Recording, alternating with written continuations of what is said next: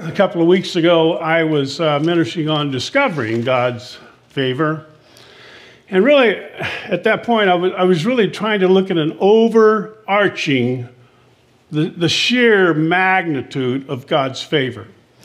His favor in our life is a fundamental of Christianity. That when we come into a relationship with Him, it brings to us God's favor in so many respects of our life. You know, I've often prayed and thanked God, thank you, Lord, for sparing me for something I don't even know I was spared from. Hello? Just His favor upon my life, watching out over me, that I'm spared from things that I don't even know that I have been spared from. I know some that I have been spared from, and I'll flat out give Him the praise for that, right? But also to thank Him for the things that He's doing for me that I don't even know He's doing. Amen. His favor. Well, today I have a topic. It's called Unraveling God's Favor. We're just going to take a deeper look at the favor of God and look at some of the precepts, the statutes worthy of notes as concerns the favor of God. So when I look at earned favor, early in my life, as I just mentioned, I learned the value to me of being a part of the family of God and attending church. I just can't remember, unless I was just really, really sick, even missing 2 Sundays in a row. I had to be sick. If we're on vacation, we're looking for a church to go on Sunday morning, because it's just something that we've done. And I've done it because church attendance helps keep me centered. To hear the word, to sing, man, how much is it worth to just have been here today, just to sing and to worship God in song? I mean, you can get lost in that, just lost in praise and worship. So it has kept me centered. It's given me like a proper perspective of life. I think there have been times that I couldn't wait to get to church in hopes that it would undo some of the wrong that I did on Saturday. Hello? Has anybody ever been there? Just couldn't wait to get to church just to say, Lord, I need your help. Something wrong. You know, the human heart is just naturally bent in that direction. The thought that if God is going to show us some favor, well, we need to pay our dues. To do those things that will draw favor in some way or another. So, for folks worldwide, every faith that I can even think of, they understand the concept of rewards for good works. Everybody understands that. Some for appeasement, some for awards. But in all of this, I think it's often a heartfelt cry. God, take a look here and see what I've been doing. And Lord, bless me, show me some favor here. Isaiah 30:24 says, even the donkeys who work the soil won't have to forage for food. They will eat mash and fodder spread out with a fork and a shovel. They didn't have to forage for clumps of dry grass here or there to feed from when they had worked the soil and drawn the plow. It's that they were taken care of because of the work that they did. I think we start early in life teaching our kids to not see life as a free lunch.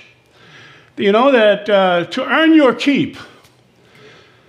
I can think of times when my boys were growing up, when they got their first jobs, and seeing them being responsible for getting up and getting dressed, cleaned up to go to work, wherever it was. My oldest son, at one time, he was working at Swenson's ice cream shop. And he came home teaching me and his mom and I, how to make cheese, grilled cheese sandwiches, and to do them the right way. If you're going to do something, do it right. Do it well. and to see them grow into adults who take care of themselves and their families. I think it's a good thing, you know. It's like a picture, you know, that you are earning your keep. I learned it from my dad. We were in the stucco business. You don't see that much here because brick is at a price that you can brick your entire house. In California, that would cost you a fortune. So they have brick veneers and brick fronts, but stucco for the rest of the entire house. Well, my dad, when we'd go to work, to supplement his income as a pastor, we knew that when that car's engine went off, we hit the ground running. There were hoses to be connected. There was scaffold to be set. There were 2 sacks of cement that went in to the mixer with sand and water immediately, so that we were putting plaster on the walls within 10 minutes after we hit the site. And even as adults now, all of us are older guys, be it my brothers and I, and when we see someone dogging it on the job, whether it's in Walmart or anywhere else, we just kind of look at each other, and words don't even have to be said. Right? Earning your keep.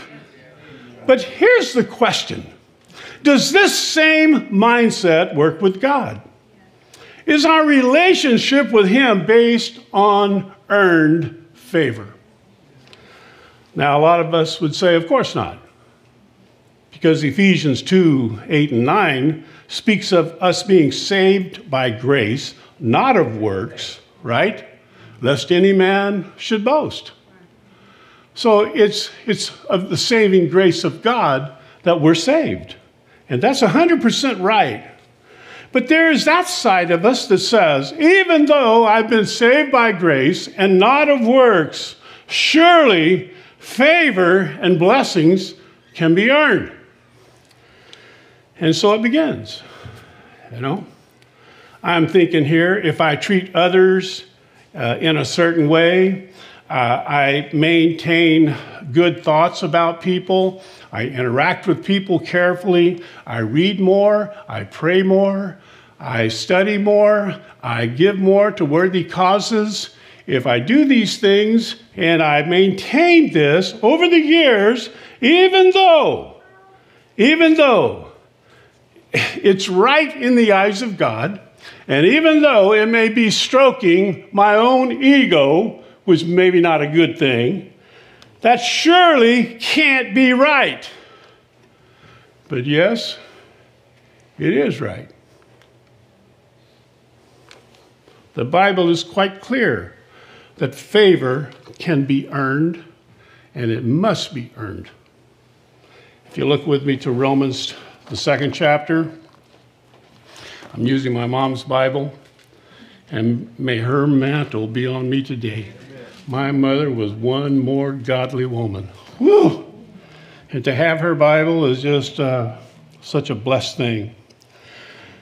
The 2nd chapter of Romans, Paul speaking of God's righteousness and his judgments, says, God, who will render to each one according to his deeds, eternal life to those who by patient continuance in doing good seek for glory, honor, and immortality. But to those who are self-seeking and do not obey the truth, but obey unrighteousness, indignation and wrath, tribulation and anguish on every soul of the man who does evil. So when I look at that then, when you're saying, if you want eternal life, there is this need to persist in doing good all the time. This passage says that if we self-seek, if we are disobedient, if we're unrighteous in our actions, it says then you will live under the wrath and the anger of God. And not just that, you live in God's disfavor versus his favor. Now that's a mouthful when you think of that. So the thought of earned favor is a pervasive thought throughout the Bible. If we look at Psalms 62:12, It says that you render to man according to his work. If we look at Jeremiah, the 17th chapter, there's a passage. Verse 9 speaks of our heart. It says that the heart is deceitful above all things and desperately wicked. Now, if you're a child of God, I hope to God that's not true, right? Because we have the mind of Christ. Our hearts should not be all that deceitful and wicked because they've been cleansed by the blood of Jesus. In fact, David early on said that God give me a pure heart and clean hands. So it tells me there's a possibility that a person, whoever it is, a child of God, should not have a deceitful heart. Amen? But then it says, I, the Lord, search the heart, I test the mind, even to give every man according to his ways, according to the fruit of his doings. So God is blessing us through earned favors.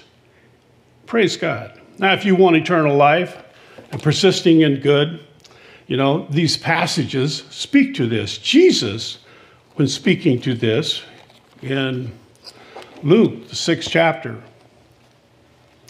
a part of the Beatitudes, he says in verse 38, give, and it shall be given to you. What are you giving? You're giving something you work for. Amen? You're giving something you earned.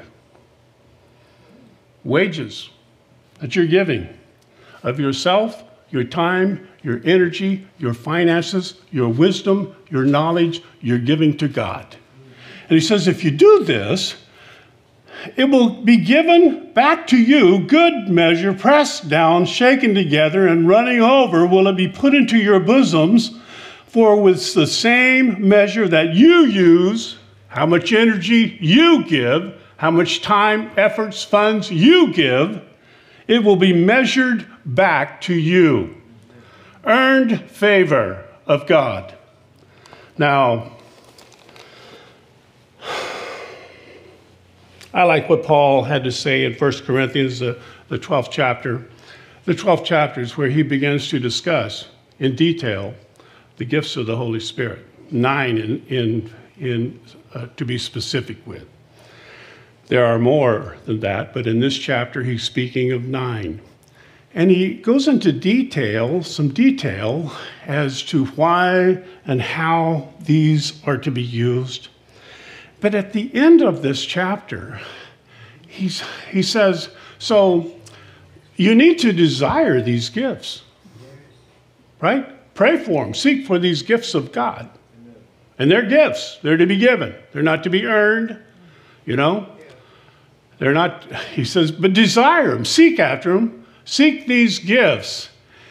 And so after that, he makes a statement. He says, but now I will show you a more excellent way. Yes. He's speaking of the 13th chapter now, which is the love chapter of the Bible, that it's read in weddings and in all different types of circumstances where it speaks of exercising these gifts with love. And when we exercise these gifts with love and care, God is mindful of this. He's mindful of it. And he will bless us with favor. Now, when we live and operate as such, there's a passage that speaks of how God responds to a life of the 13th chapter of 1 Corinthians. So I want to read to you just a short passage from the 33rd chapter of Isaiah. He says that your eyes will see the King in his beauty. They will see the land that is far off. Your heart will meditate on terror. Where is the scribe? Where is he who weighs? Where is he who counts the towers? You will not see a fierce people, a people of obscure speech beyond perception, a stammering tongue that you cannot understand. He says, look upon Zion, and your eyes will see Jerusalem, a quiet home, a tabernacle that will not be taken down. Not one of its stakes shall ever be removed. And he's speaking of the favor of God and God watching over us. So the earned favor of God, I think, results from a life lived rightly. Now, when I talk about the unearned favor of God, it's something akin to the grace of God, which has been interpreted as unmerited favor. When somebody does something for you that you have not earned. I had an uncle, a great uncle, that when he came to our home on more than one occasion, at some point in his visit, he would reach into his pocket and pull out all of his change and hand it to me. Nobody thinks much about change today. We have jars that we just throw it in. When I was a kid, change was important. People counted pennies. A nickel meant something. You could buy something with $1. And that was just unmerited favor, wasn't it? A lottery. To win the lottery is unmerited favor. You know? Unmerited favor is, I think, at times it kind of cheapens what we're looking at, because it's like simply getting something I don't deserve, and it just doesn't say much. Paul was speaking about this, because there were some who, when they were told that they weren't living by the law, that they were living by grace, and that the grace was in abundance to forgive of sin, they thought it was a license to live more frisky, more loosely. And so Paul was addressing this in Romans, the 5th chapter. He says, let me get to it. I get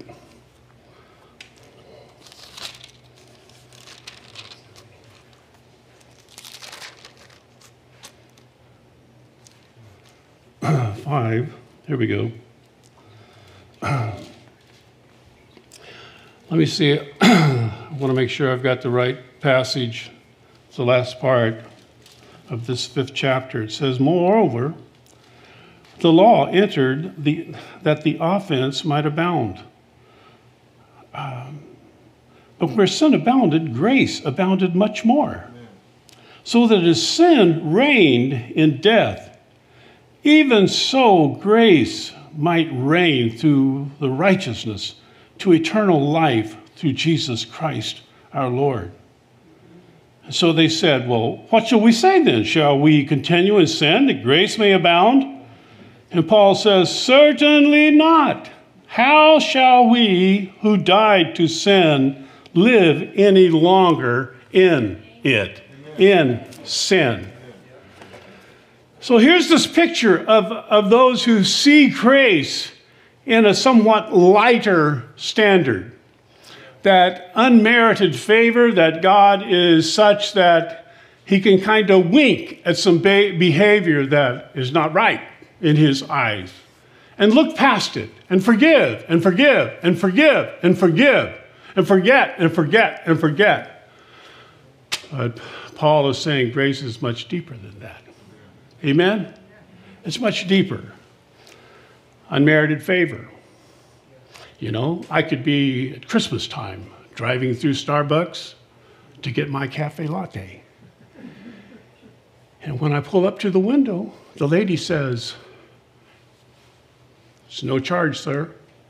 The person in front of you paid for your coffee latte."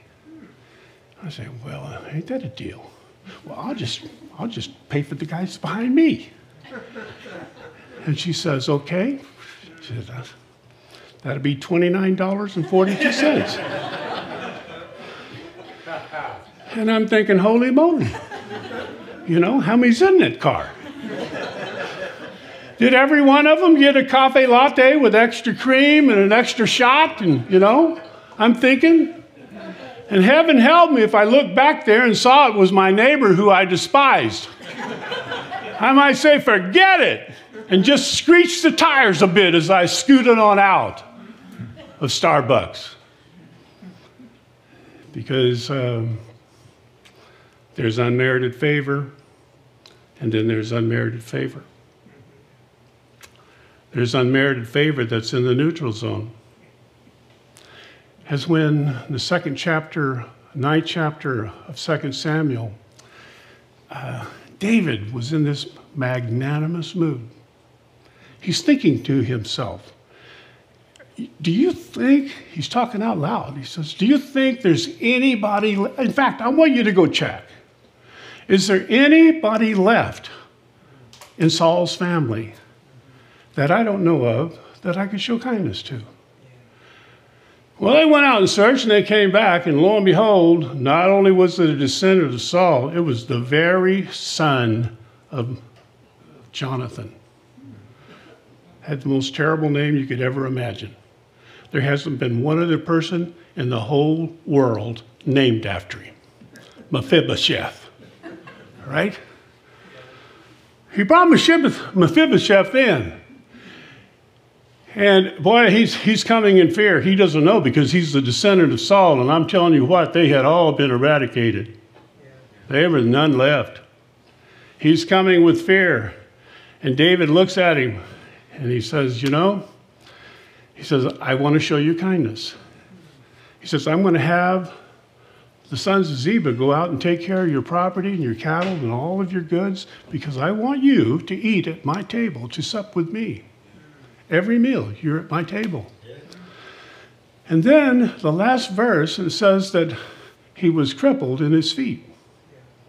He had been dropped as a child, broke his foot, never grew back right, very difficult to walk. But for the rest of his life, he dined with David. Now, that is neutral. David knew nothing about him, whether he was good or bad or whatever. There was just this neutral zone of unmerited favor. Now, wouldn't it be nice if we all were in the neutral zone? If we could all come to God from the neutral zone. But we're not. Everybody say we're not. We're not. You see, Milton wrote Paradise Lost. What a read that is. And it speaks to the awful, all-encompassing impact of the original sin. The sin of rebellion against God. The sin that says, I want my independence. The sin that says, I want to do things my own way. It was an insurrection of the worst degree against God. 4,000 years later, Paul sums it up. Romans 3:23, he says, all have sinned. All have sinned and come short of the glory of God. Everybody. And then Romans 6:23, part of the Roman road, he says that the wages of sin is death. Oh, I'm so glad he didn't stop there. Yes. He says, but the gift of God is eternal life. Wow. A life lived without relationship with God is not only a life without favor, it's a life lived in disfavor. So God's favor must be won, and if not by us, it has to be won by somebody else. And so I think the world, there's a cry out, help! You know, the song says, he paid a debt I did not owe. I owed a debt I could not pay. I needed someone to wash my sins away.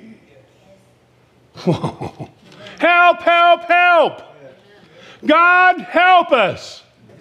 I need someone to wash my life, my sins, a clear conscience before God. Enter Jesus. Praise God.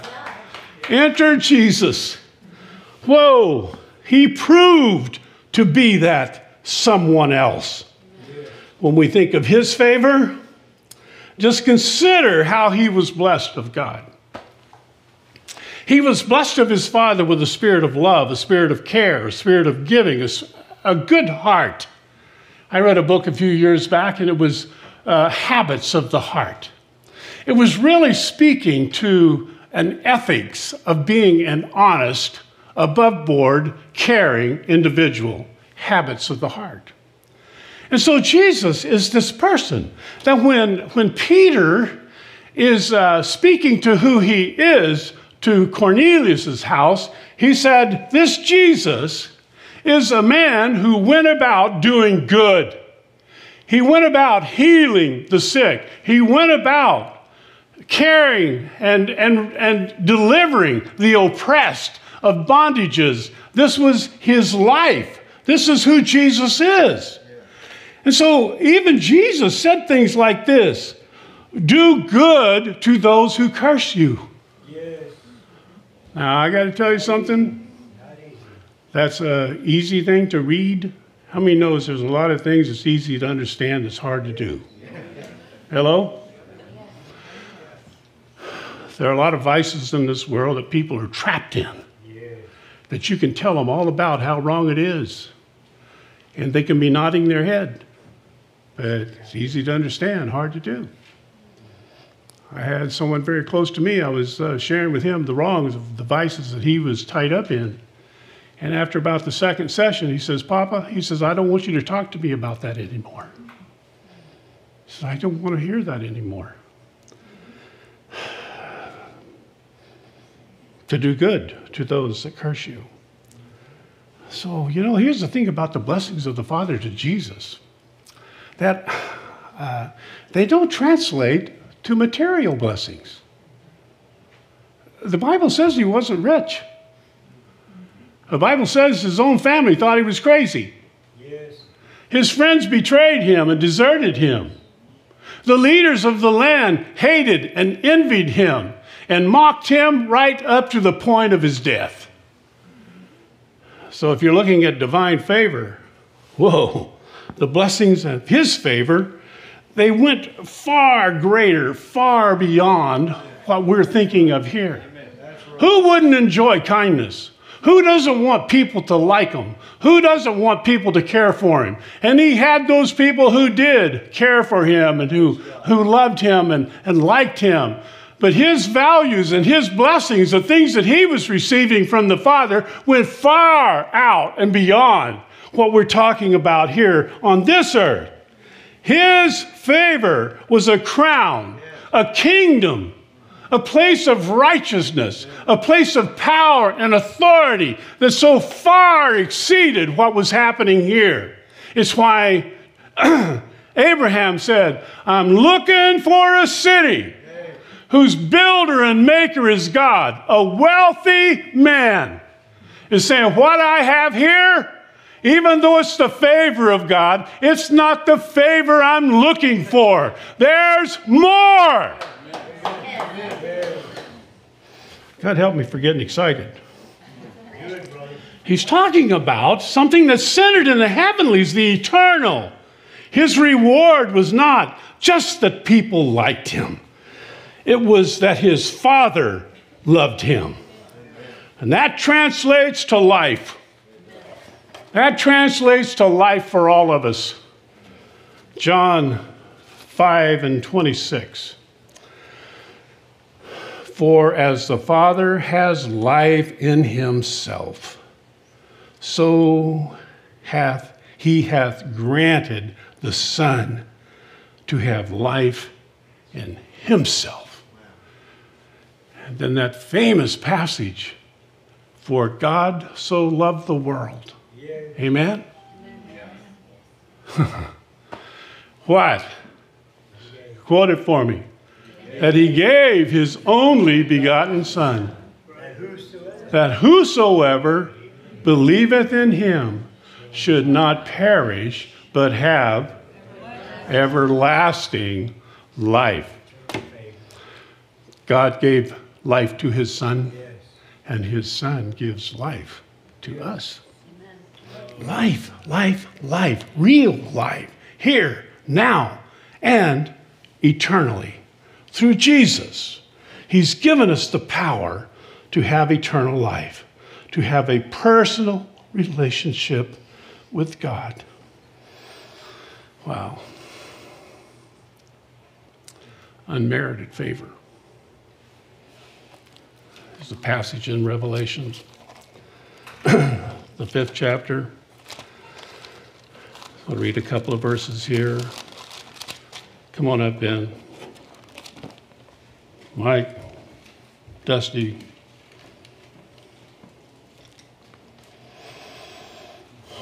Joni. We're going to sing something.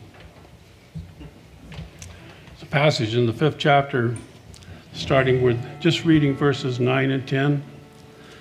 Here they are. The elders of heaven have fallen down before the Lamb. They each have harps and gold bowls full of incense, which are the prayers of the saints. And they sang this song. You are worthy to take the scroll, to open its seals, for you were slain, and you have redeemed us to God by your blood, out of every tribe and tongue and people and nations, and you have made us, this is not to be taken lightly, this is to be taken to the depth of your being. You have made us kings and priests to our God. And we're going to reign. We're going to reign on the earth. That he says, sing and say with a loud voice, worthy is the Lamb who was slain to receive power, riches, and wisdom, and strength, and honor, and glory, and blessing, the favor that God gave to his Son, that he passes on to us. That's favor. Amen. That's favor. That's favor. Oh, wow. There's some things worth waiting for. Amen. There's some things worth praying for. There's some things worth living for. There are some things worth dying for. This is worth everything. Amen. Amen. Praise God. You got an idea? For he is Lord. For he is Lord. He is Lord. He has risen from the dead, and he is Lord. Every knee shall bow, every tongue confess that Jesus Christ is Lord. Play a little bit.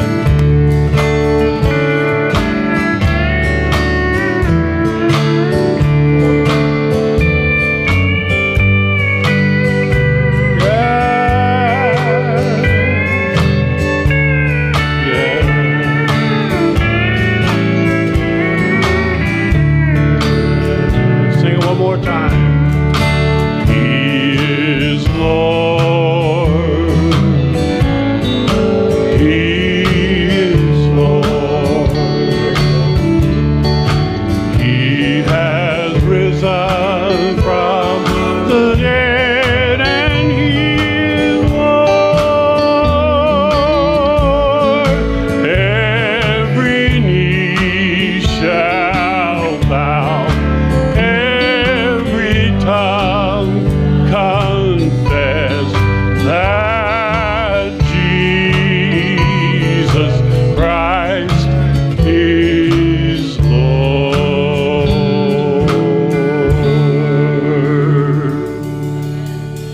The unraveling of God's favor. Oh, wow. God, feed it deep into our hearts. If for whatever reason you have lived in a cheapened state, for whatever time frame, abusing the presence of God in your life, the disfavor that's come from it, to recognize that there's healing, there's forgiveness, there's life, there's help, there's wholeness, there's care in Jesus. Amen? In Jesus. If you're watching today and you don't know Jesus, I just ask you to consider. We sing the song as a child, to open our hearts, to let Jesus come in. So I ask you to do that today. If there's any here, say, Pastor Phil, I just need the cleansing flow of Jesus in my heart. This is the time. This is the day. So Father, I just come to you now. We just lift our hands to you humbly, Lord, with humility. Servants of the Most High God, asking you, God, to come in with a freshness, Lord. Through the blood of Jesus to wash away the sins of our lives, Lord. And bring a newness, Lord, that only you can. A sense of forgiveness that comes through you. To fill the hole in the heart that's there, the longing, the desire, God, for something that the pleasures of this life have not answered. There is the awakenings at night. What is it? What do I need? Where do I go? Who do I talk to? It's you, Jesus. So, Lord, I just ask that you forgive us. Make us new. In Jesus, forgiving, renewing, refreshing, new life, new hope, a new beginning in Jesus' name. And everybody says, amen. And Lord, we just pray for those who are ill today. There are several, that we know of that are hurting in their physical body, God, that there's health and strength and healing for all of these, Lord Jesus. We speak healing in your name because you gave us the authority to do this. And so, Lord, we do so. And we thank you, God, by faith in advance for your touch upon the lives and hearts and bodies of those, Lord, who are afflicted. And we ask it in Jesus' name. Amen. Amen. Praise God. Praise God. Praise God. Well, the Lord be with you. If there's anyone that needs prayer, then all you got to do is just go right back there, and we will pray with you today for your help and whatever needs you have. God bless you for being with us today in your homes. I pray God's blessings upon you and all that you do. This upcoming season, find a place to go to worship. Amen. Find a place to worship. God bless you. The Lord bless you, folks.